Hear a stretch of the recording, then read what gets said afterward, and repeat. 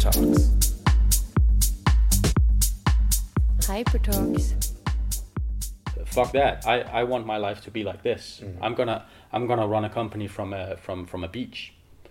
Easy. Set it up. Hypertalks. Hypertalks.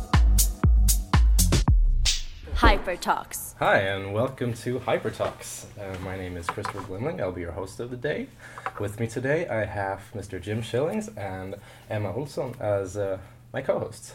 And our special guest of the day is Mr. Rasmus Knutsson. Hey. Hi. So, bit of a background. We have you as our industry leader. We've been having you for this month. Yeah. You gave us a brief called Fuck the Brief. Yes. The unbrief. We did.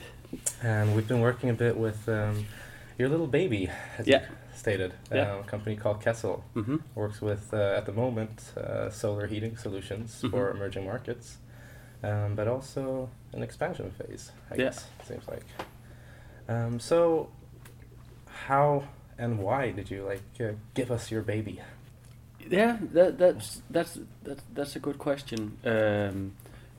Many reasons actually. One of them was one of them was a choice to come in and work with you guys with something that was honest and something that was actually happening. Seen before that companies come in with a fictive brief, and of course that's also fair. Yeah. But we wanted to come in with something that was real, that was actually happening in real time, which is, from my perspective, if this has anything to do with digital business, it is maneuvering in something real time that is pretty real. And learning to navigate in that space and seeing and feeling how fast things change and they move and how fast they move. And so it was a decision to come in with something honest and something real that was moving. And then it was also a decision to come in with a really high level of trust. And that is part of the values of your company. Yeah, it is. We've realized. And so what does it mean to run a business which has altruistic goals in that sense, but is still the business side, the so-called evil capitalist side, who wants to still have a economic motor in that sense? Yeah. Is it feasible? I mean, how are you guys going to change how do you think you're changing this perspective of what business is today? I think there's a couple of things in that sentence that can be dissected, which is altruistic goals, social entrepreneurship, impact stuff, and then business, and then there's we're so used to having those two things separated, and I don't think we need to separate it. I think we can create something that works on both, with both in one, and for me it's very, very simple. It just makes sense, and that's the breakdown. If it makes sense, okay, good. And I have a hard time understanding why you're doing business without doing it, without having a sense of purpose, without having something that makes sense for other people, without having something that actually benefits a larger system. Why not help everybody? Yeah, because I mean, and again, tied back to digital business, which is what we're doing here. It is actually looking at, okay, we have so many tools available now. We have so many things we can take off the shelves. Why not solve something big? Why not do something that actually changes something for people who need it, while still working on the metrics where I can go home and have food on the table and provide jobs and money for people who need that. And those two systems, they, from my perspective, they should work together. You're mentioning digital business. It's something we've been here in our class have been trying to figure out what it is exactly. And every time somebody asks us, it's always well, I don't know. It's everything, right? It's very fluid. Yeah. And what is it to you, right? And that's the question you always get. Well, it's how would you explain it? I would explain it with, if I asked you or any other room on the planet what digital business is, they would come up with different perspectives on it. Yeah. Everybody we use words where we say, okay, it's digital, it's business. Okay, 2 words. Now I fully understand what digital is. No, I fully understand what business means. No, like so digital business put together in one. Everybody knows what that is. No, they don't. So from my perspective, and so we're building a digital solar water heater company, which from the outside looks like an industrial company that builds water tanks with solar panels. Yeah. How is that a digital business? Nobody would say it is. Yeah. Maybe somebody might not say it is right now, or is it? Or, digital business could be getting to a goal by using the digital tools available. Yeah. Could Kessel become a data company? Yeah, it could if we put a sensor in the water tank, created connectivity. So it's more about a mindset about how you can utilize the digital side.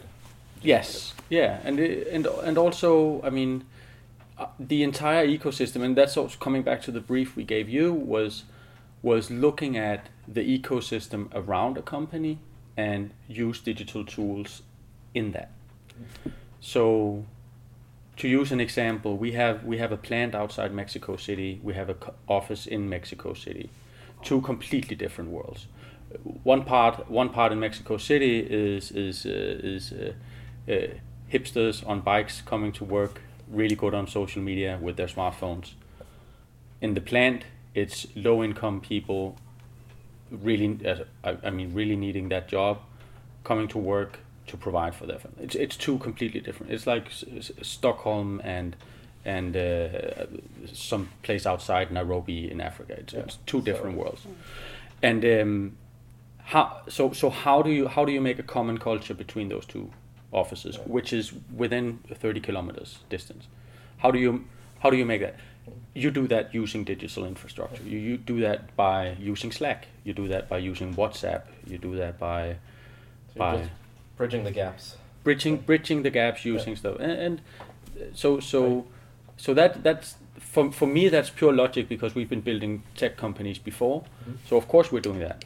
That's a whole new world, actually working in that way with. So explain, like you said you're working with tech companies before. How did you start? When did you start thinking I'm going to become businessman? Again, business. Well, business, or is it something else, or was it what drove you to start companies? I don't see myself as a businessman in that sense. I want to create something. I can't really stop. Mm-hmm. And is it an addiction? Is it a curse? Is it an addiction? Is it a gift? Different words, same thing. I think that started in when I by coincidence ended up in business school in Copenhagen, and I had a by coincidence a class in entrepreneurship, mm-hmm. and wrote a business plan and presented it to investors, and then it was the 3rd year, and then the class ended and I had to go back to school, and that just didn't compute in my head. Like, why would you give me an entrepreneurship class and make me build a business and then have me go 2 years in school? That didn't make sense. So basically started the company and took leave, and then I got a letter 3 years later say you can only take a leave for 3 years, so now you're kicked out. Like, okay, but I'm going to work now. So a little by coincidence, but also a little by I don't think I'm gonna sit and read anymore. I think I need just to build. And then that turned into a lot of things, and now with Kessel it feels like it's using all these things that we've seen in the software tech space with scalability and creating something that can grow really quickly, but in a hardware company in emerging markets, mm-hmm. which is taking, for me, it's like taking 1 + 2 + 3. It's great, scalable software tech company, brilliant. Let's see if we can do that with hardware. Okay, yes, maybe. Let's see if we can do it in emerging markets. Maybe. So it's all about trying and testing different things. looking at what puzzles you can like put together. And, yeah, and also saying, okay, if I'm gonna invest 3,000 hours per year in something, let's make it count for somebody who needs it. So for all our listeners out there, you might be wondering what the tapping noise is outside. It's Stockholm, Sweden, and it is raining today. It's a wonderful day, and so you said you got kicked out of school. That must be like, I mean, many people see it as failure, but like, what is failure for you, and how do you handle it, or how do you move on? Can you give us an example of like time you really, excuse my French, but fucked up? Yeah. More like, does failure exist in Yeah, vocabulary? Is it a concept you believe in, or is it more like everything happens for a reason? Oh, that's such a good question. Again, there's two sides to that. I think if we look in the books, Lean Startup, if we talk, I mean, there's so much right now talking about failure. Yeah, but leave books, your own opinions. Yes. Leave the books, don't go for text. You're the one that told us to not follow hip, new, trendy vocabularies and dictionaries, to speak from the eye. So, Mr. Ratsorn, speak from the eye. I just heard you don't want to read books. Yeah. I read books. So the thing is that there's an idea happening that we need to fail fast. We need to learn. We try to call it learning. And there's something shifting in the way we and not we as in my company, but generally that we try to acknowledge making wrong turns as more of a direction shift instead of a failure. So that's happening around us now. On the other side, there's actually feeling failure when not being right, when having an assumption and you test it and it doesn't work out, and then we try to say learn fast, fail fast, and we call it lean and shit like that. Yeah. Every single one of those turns where we're not right is not a pleasant feeling. And what do you do then? Do you sit and eat ice cream? Or what? You go home, just like no. So when did I? So I mean, I think there's a lack of of conversation about how it feels to fail, and we're skipping that part, and we're calling it, hey, learn. It's so easy. Pivot, change, just iterate. We're agile. Words like that. Let's move on. Move on, learn fast, just get back up. So failing, I mean, I failed with my first company pretty massively, and owe my father and uncle a lot of money in that. Okay. So paid them back, everything's fine. That's 10 years ago. Can you still feel that in a family reunion, even though nothing is said and everybody's happy and everybody's smiling? Yeah. Can you actually feel failure in your bones? Yeah, you can. So even though everybody around me might say, hey, if you hadn't done that, you wouldn't be here now. If you hadn't, if my wife says, that was just learning, it's fine. It doesn't feel right. Is that why you're continuing creating companies now? Maybe it triggers something. I don't know. So it's something we also look for when we hire people in the company, is that where did you experience something that obviously didn't feel good? Like obviously show that you have the ability to feel into that emotion and connect with that negative side of and then the ability to get back up. The ability to learn from it. And so does it exist in my vocabulary? Yes, it does, like massively. It's a huge part of who I am. But it's also something that I then try to vocalize with people around me, that I know it doesn't feel nice now, but could we get back up? Had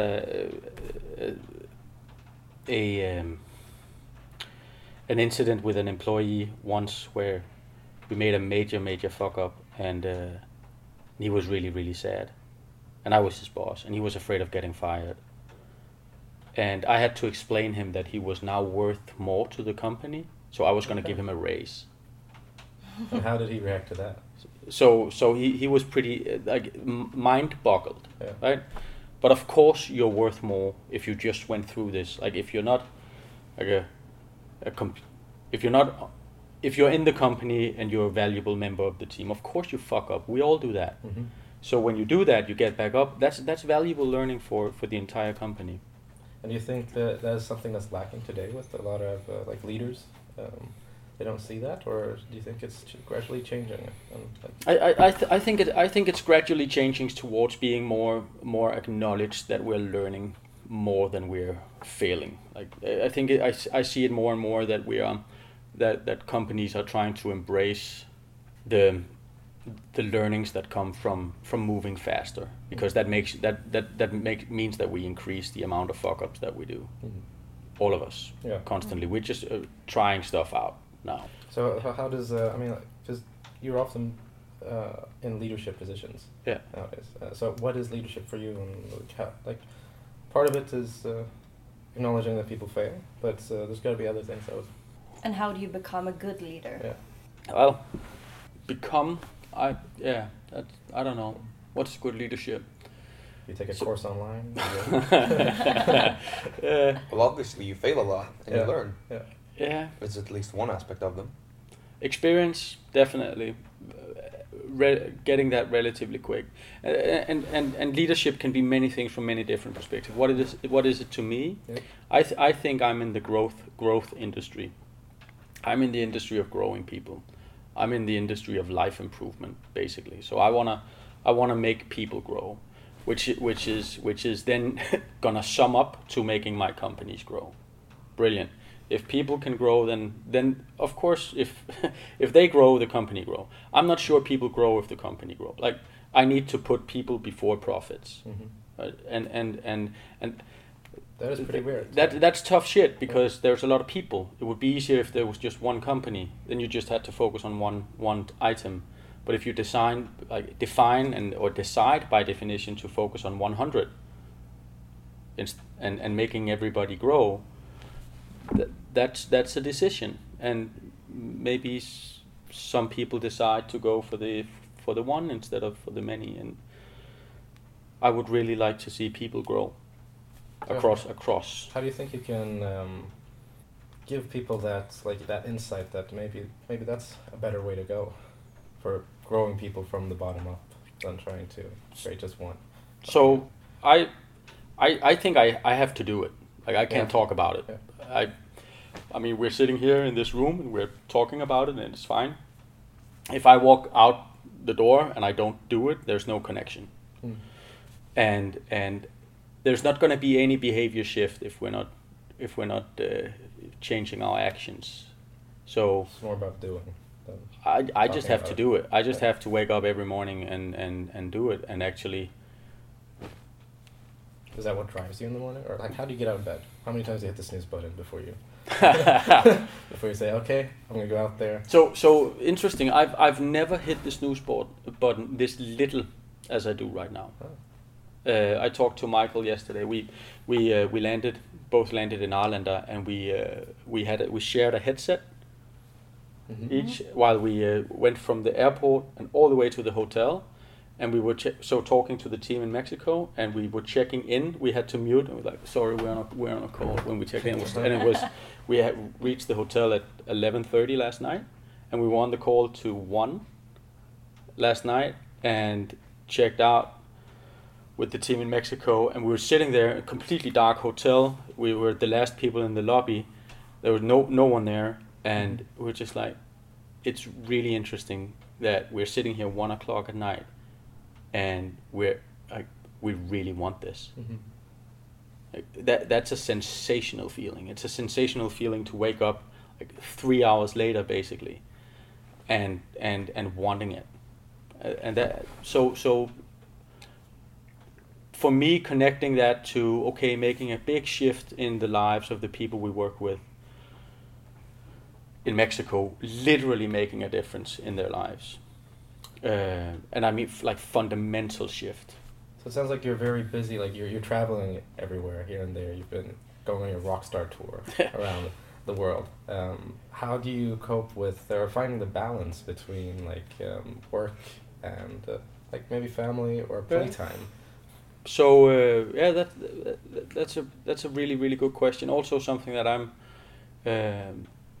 pretty cautious about, because it's tipping right now. Mm-hmm. So I would consider myself a life hacker, right? So in a very privileged position, being able to build your own job, create your own future, being in control of your own time, all that good stuff.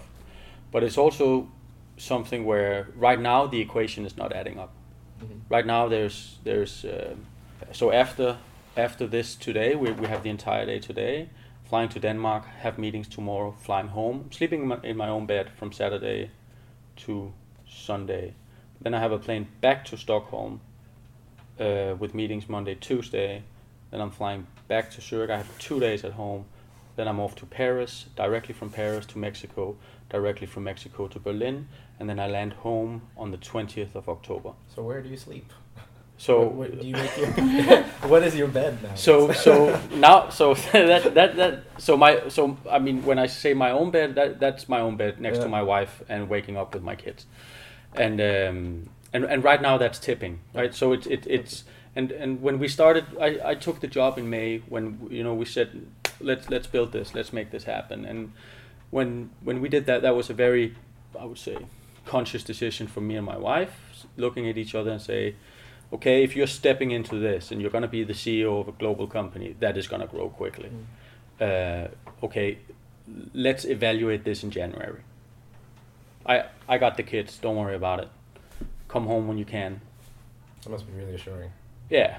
So that's cleared, but I can feel, which is another thing, is that I'm gonna this when I land from Berlin on the 20th, I need a 2 hour, 2 week, 3 week pause. Mm-hmm. So you can just immediately feel it. Planes, trips, time zones. Something you might also have noticed is that we have a really hard time seeing countries and borders and structures. We really don't acknowledge them, right? So do you think that's the future? Like, I mean, the boardrooms. I mean, do you even have a boardroom for your company, or are you sitting all in the digital space nowadays, or is it? Yeah. So yeah, it's a balance, because yes and no. I mean, it's this constant balance between the structured old way, but still having some kind of structure, and then being completely fluid. And we're trying to maneuver that, but I don't acknowledge that countries are the most efficient way, like the borders we set up is the most efficient way to, if you zoom out and you look at the planet, those borders, there's something there that might be disrupted at one point. And but a very physical thing is time zones. That's a very physical thing. Yeah. It's a very physical thing that when we go in and do the presentations in an hour, Christian is in Mexico and he's literally gonna wake up at 2:30 in the morning to sit with you his entire night. Mm-hmm. So that physical impact it has on him, working with us the entire day, that's a physical thing, which is difficult then to connect people, because it's easy for us to sit in this room now and connect. Yeah. And it's easy for us to have him on Skype and connect. It's not easy for him to wake up at 2 o'clock at night and sit through that. That's a physical thing. But like, for example, I would be really cranky if I do that all the time. Like, how do you think it influences decisions and such? Like, when so we don't do it all the time, and we're also trying to find a balance in it. So trying to, and so it's the always on thing. When you step into something like this, when it literally is always on 24/7, you need to basically check out and say, okay, it's 6 o'clock. I actually need time off. Mm-hmm. And so as I said, it's tipping right now because it is literally from the second we wake up till we basically fall asleep from working, and it's not working. I mean, it's literally just creating something. It's like playing. Mm-hmm. It's like, so you just forget about the bad side of it, or the physical side of it. you're so into it. Yeah, I can feel it. Like I can feel that I'm physically tired now here 8 o'clock in the morning. That's also a physical thing. So there's definitely something to it where you can relatively quickly feel the wear and tear of scaling something and growing something really quickly. But the amount of friction we've removed in the company from using Slack, for example, taking a digital tool and connecting people. For those who don't know what Slack is, it is a communication tool. Yeah. Similar to a forum, but more of a messaging forum. I think it's like, can you call it? It's a messaging system for work groups. Yeah, you could call it that. Like it's very simply enterprise version of WhatsApp, something like that. Yeah. And been utilizing it as well here, our class. And, we also did a little few experiments with you, our little so-called Slack attack of brainstorming with both in Africa, both the in Standard Brazil. Bank in Africa and with the team in Brazil, with the people there. So how did you just woke up and just thought, oh, that would be cool? Yeah. So yes. So from two perspectives. One is, hey, that could be cool to do, and test and see how much value that actually brings. But also from a learning perspective. So I was standing in South Africa with senior leaders from the biggest bank in Africa. They have 40,000 employees. They have some muscle to do some impact. Yeah. They think they're 40,000 employees. They think they need to attract talent. They think that in this way of saying, no, I need to hire a person. And now we're competing against Google and Facebook to get the cool kids to work for us. Nobody wants to work for a bank anymore. How do we attract people now? Maybe you don't attract people now. Maybe you don't employ. Maybe you don't get people to sit at your office anymore. Maybe you actually collaborate with talent, because you guys might not be working the same way as your parents did. Yeah. And I need to show them that. So this is not attracting talent, or like, this is collaborating with talent. Let's see if we in 10 minutes can create something that has value, and show you all of them in the room that were there, who are 45 plus, that they can connect with 25 minus ish, right? Yeah. Younger people. How scary was that for them? So that was mind blowing for them, like mind blowing, and you could physically feel the shift in the room, like in the energy that they were. First of all, because I hadn't tried it before, so this was a risk from my side, which meant vulnerability, doing something that hasn't been tried before, entrepreneurial. Okay, let's test shit out, see if it works. And then that it actually worked and it created value. Okay, weird, really weird. Yeah. So we gave you a couple of questions and you started brainstorming on it, and the ideas just kept flowing in, and people were just like sitting there taking notes and that trying. Was really fun though. I think I don't know, how did you think, Emma? I think it was really cool, given that short amount of time and actually being able to influence that kind of room that it usually just belongs to. Yeah. I did an emoji attack. We got a picture and I was like, I'm just gonna put a bunch of emojis down here, and I don't even know if they were reacting to that, but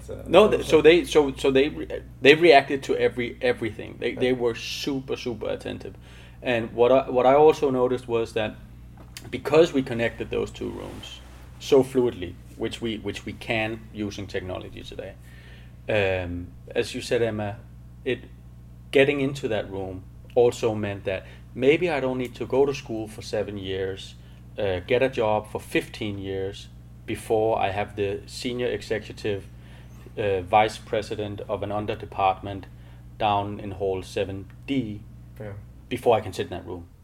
Maybe you can bypass it. Maybe there's different ways to get into those rooms and influence things. So did we impact in those 10 minutes? Did we impact the decision making of people who have influence of 40,000 people in Africa, largest bank, largest financial system in Africa? Did we influence that in those 10 minutes? Yes. That's fucked up. That's pretty interesting. Yeah, it's how the fuck did we do that? Yeah. Was that just by using a messaging tool? Yeah. And then we did it again in Brazil, and you charged me for it, which is fun. I really like that. I guess that's part of the course, right? Well, I mean, it's business, so we. It is. That's the business side. Yeah. If money is the way if money is the transaction, like the thing we're measuring in. Yeah. Because it's interesting, because let's say I asked the people or the team in Africa in particular. So I tried to break it down. I think we spent 9 minutes and 30 seconds together with them, and $10 per second ish would be $5,900, something like that. Would they pay $5,900 for that session? And they were like, sure, easy, good, okay, let's try again. So we did it in Brazil, and you were like, well, okay, here's the breakdown of our Friday party. It's beers, it's wine, it's 5,000 Swedish. Yeah. And it's like, okay, easy. Yeah, so all our work goes just to partying today. But it is a bit of a celebratory. It's our first module, this digital business 101, as it's called, that you've been part of creating, and so it's been a hectic month, I think, at least from my side. We've been killing darlings, a lot of darlings.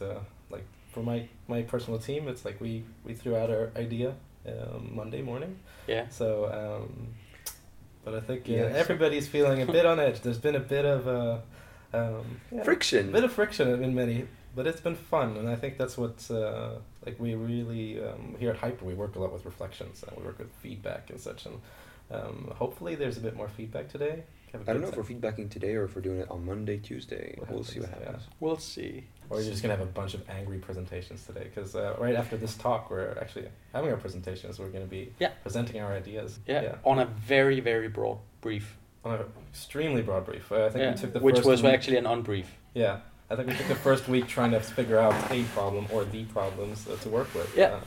So I think also about coming with a real thing, right?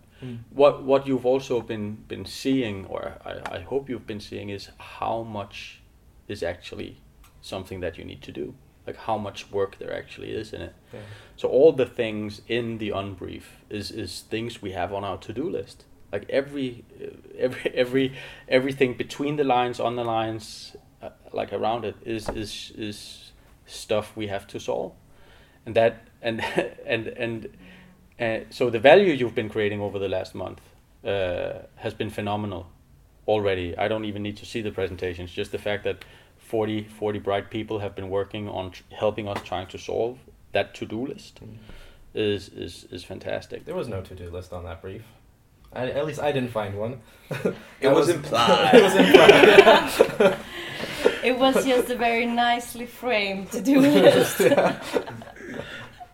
But yeah, it was actually, there's a lot to do with your company. There's a lot, but that's not just my company. Yeah. I mean, if you decide to build a business that has the potential to scale, the amount of to-dos and written in any shape or form and with any words, it's just a shitload of work. Yeah. And so that overwhelming feeling of looking, like reading that text and like, okay, wow, damn, where to start? That's the same feeling I wake up with every morning. Mm-hmm. So I think I have time to prioritize maybe 20% of what I should do, because there's no more time. So leaving 80% is like there's no time. And how do you deal with that? Like just you prioritize. Yeah. And like, for example, and acknowledge that there's basically no more hours. Yeah. And trust me, I know. Well, he does what he did now. He outsourced. Yeah. And you get secretaries, and you find a way to hack your life, I guess. Yeah. So exactly. You break it down, and you realize, okay, this is something where, okay, I need help with this. I need help with this. I need help with this. And then you, I think that's important. You remember to put your life in that equation. Like, what life do I want? How many hours do I need? How much sleep do I need? Do I need a run in the forest? Do I need to train? Do I need to work? Do I need to see my mom? Mm-hmm. Do I need to see friends? You have all that in the equation, and then you say, okay, that gives me exactly 7.5 hours each day to work. Brilliant. then what can I do? How does your schedule look? Is it like this rainbow-colored schedule of different meetings, or do you have a bit more free? Like, okay, tomorrow morning I'll see what I'm doing. Because, for example, we got the brief. We found out that it was finished about an hour before presentation, or before you presented the brief. And, so it's a lot about. Sounds like it's a lot winging it. Each day you have to prioritize and figure out what is.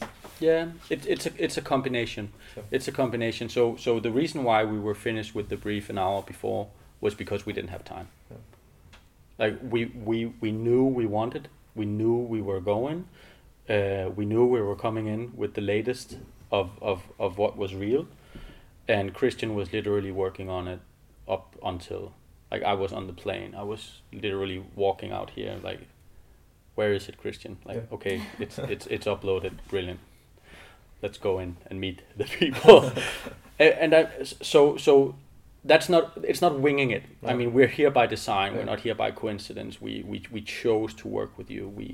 But we also didn't plan it 6 months in advance and came in with a PowerPoint presentation.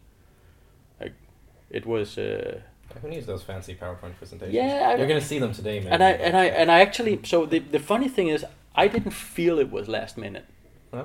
I felt it was completely under control. Like, I thought it was like, what am I going to spend that hour on now, when I have it an hour before I need it. Mm-hmm. So I for me, yeah, maybe that used to be last minute, or maybe that was just time optimization. Mm-hmm. You think it's got to do a lot with now being able to communicate so easily through? Definitely, yeah. Definitely. I mean, the fact that we're so easily connected to each other is making our work processes much smoother. So how do you think that's going to affect, I mean, the more people use these kind of communication tools, how do you think that's going to affect different industries, or like setting people in this digital mindset? Do you think it's going to disrupt a lot, or is it just going to effectivize, maybe? Both. So for us and you, when we work, I think it's a natural thing. Yeah. I think it's a much more natural thing to be on 24/7 and be connected and say, no, I'm just gonna tap out. I'm not here anymore. And I think we're much more used to tools like this. I think it's gonna be a very big shift for people who are not used to work like this. So sending emails back and forth and phones and letters and physical things. I don't even know how they do that. But if we were building the company now based on email and that would be our main communication form, we would be fucked. Yeah. Like that. Because emails are getting old now. That simply does not have the speed. And I have a very I use a SaneBox, which is like an inbox filter that runs on my 4 email accounts, and it just sorts my life out. Mm-hmm. But it's so strict. Like if you haven't sent me an email before, there's no way you're gonna hit my inbox. If you CC me on an email, you're straight to trash. Like stuff like that. So I don't even read it. I'm very, very clear in my communication to people and say, no, CC, then I don't read it. You might end up in my spam filter if we haven't communicated before. Mm-hmm. But I mean, that's like safe zone, my inbox, and then you use digital tools to actually set that up around you and defend yourself a little for the old ways of working, because I'm on WhatsApp and Facebook and Slack and whatever 24/7 basically, and much easier. It's like having a conversation with people just across the planet nonstop. And that's shifting something that we can tap in and out of a communication, like of a conversation, which is basically as standing in the kitchen with 4 places on the planet at the same time. And have we been able to do that before? Yeah, maybe, but it's the first time it's catching on as it is now, I think. And it's gonna shift how we work a lot. And there's gonna be a counter reaction to it, I think so too. Like, so there's gonna be a lot of discussion on, well, you can't expect people to be on always, and they only work 8 hours a day. But maybe we don't need to work. Maybe we need to do something else, or call it something else. I don't know. And that's a little bit, as you said as well, with setting your own limits, being able to say, no, I'm going offline for a couple of hours. Mm-hmm. And that's something I think is really difficult to do. I mean, being able to put away your phone to the side, like, I can't do this today. Yeah. And I think that it's been a struggle for, at least for me, it's been a struggle to say no. I mean, here at Hyper, we are connected very much, and we have so many different projects, and like going after one after another.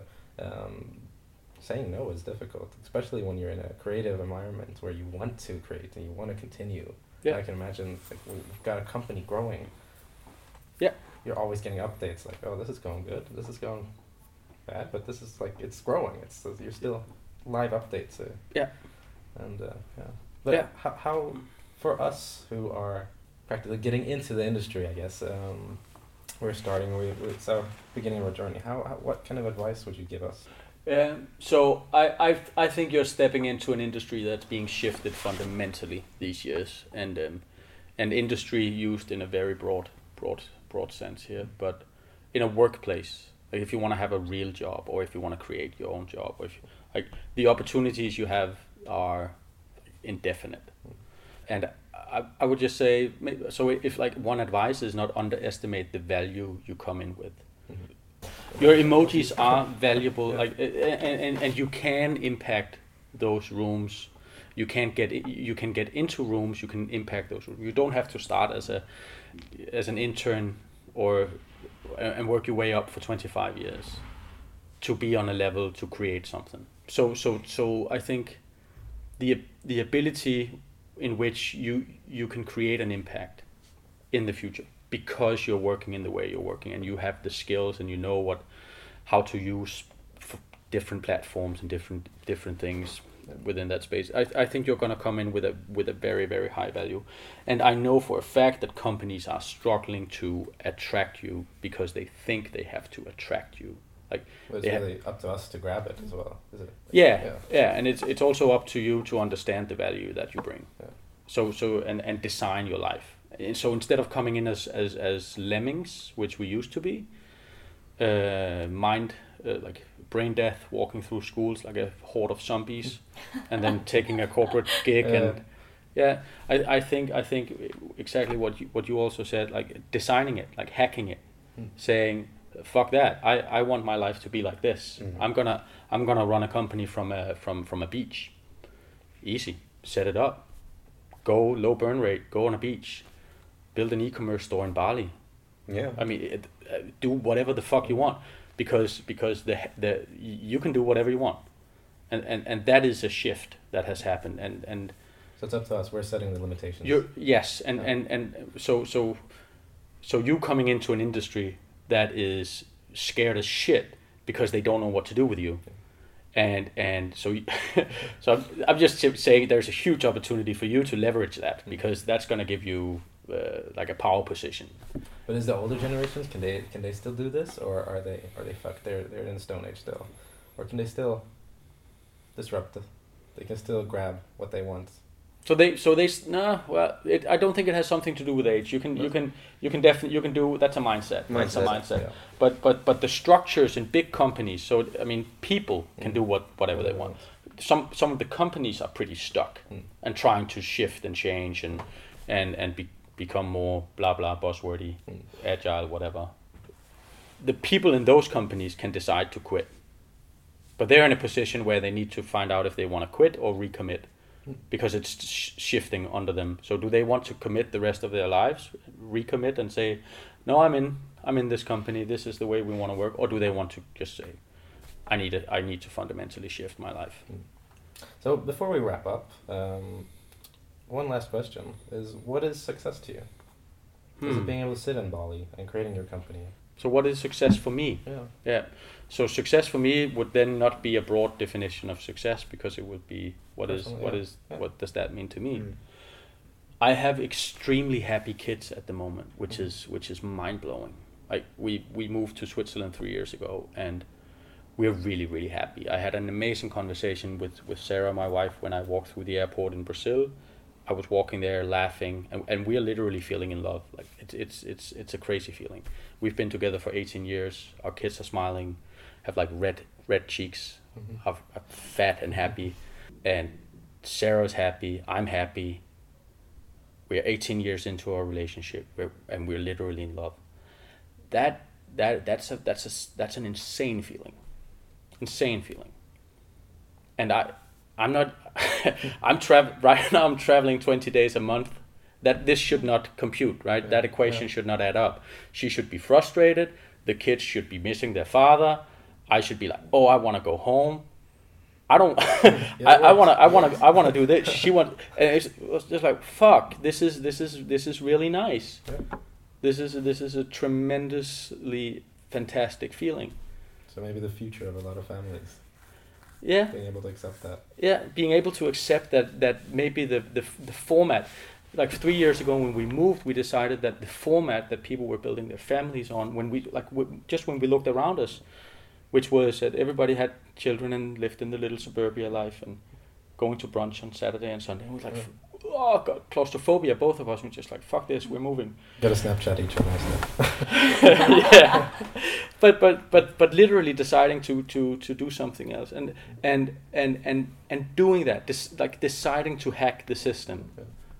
And now fine-tuning. I mean, yes, you can't travel 20 days a month. That's not where I want to go. I want to has to be hacked a little more, right? Yeah. But the fact that our children are really happy and literally speaking 4 languages now, and that is amazing. So for me that's the highest success I've had in a long time. All right, so thank you today. I mean, you're welcome for coming in, and we're really looking forward to show our ideas and our presentations. Yeah, I've been looking forward to this for a month. And then it's going to be all that cash that's put on the after party. That's what I'm looking forward to tonight. Thank you. You're welcome. Thank you. Yeah. Happy Friday. Hyper Talks.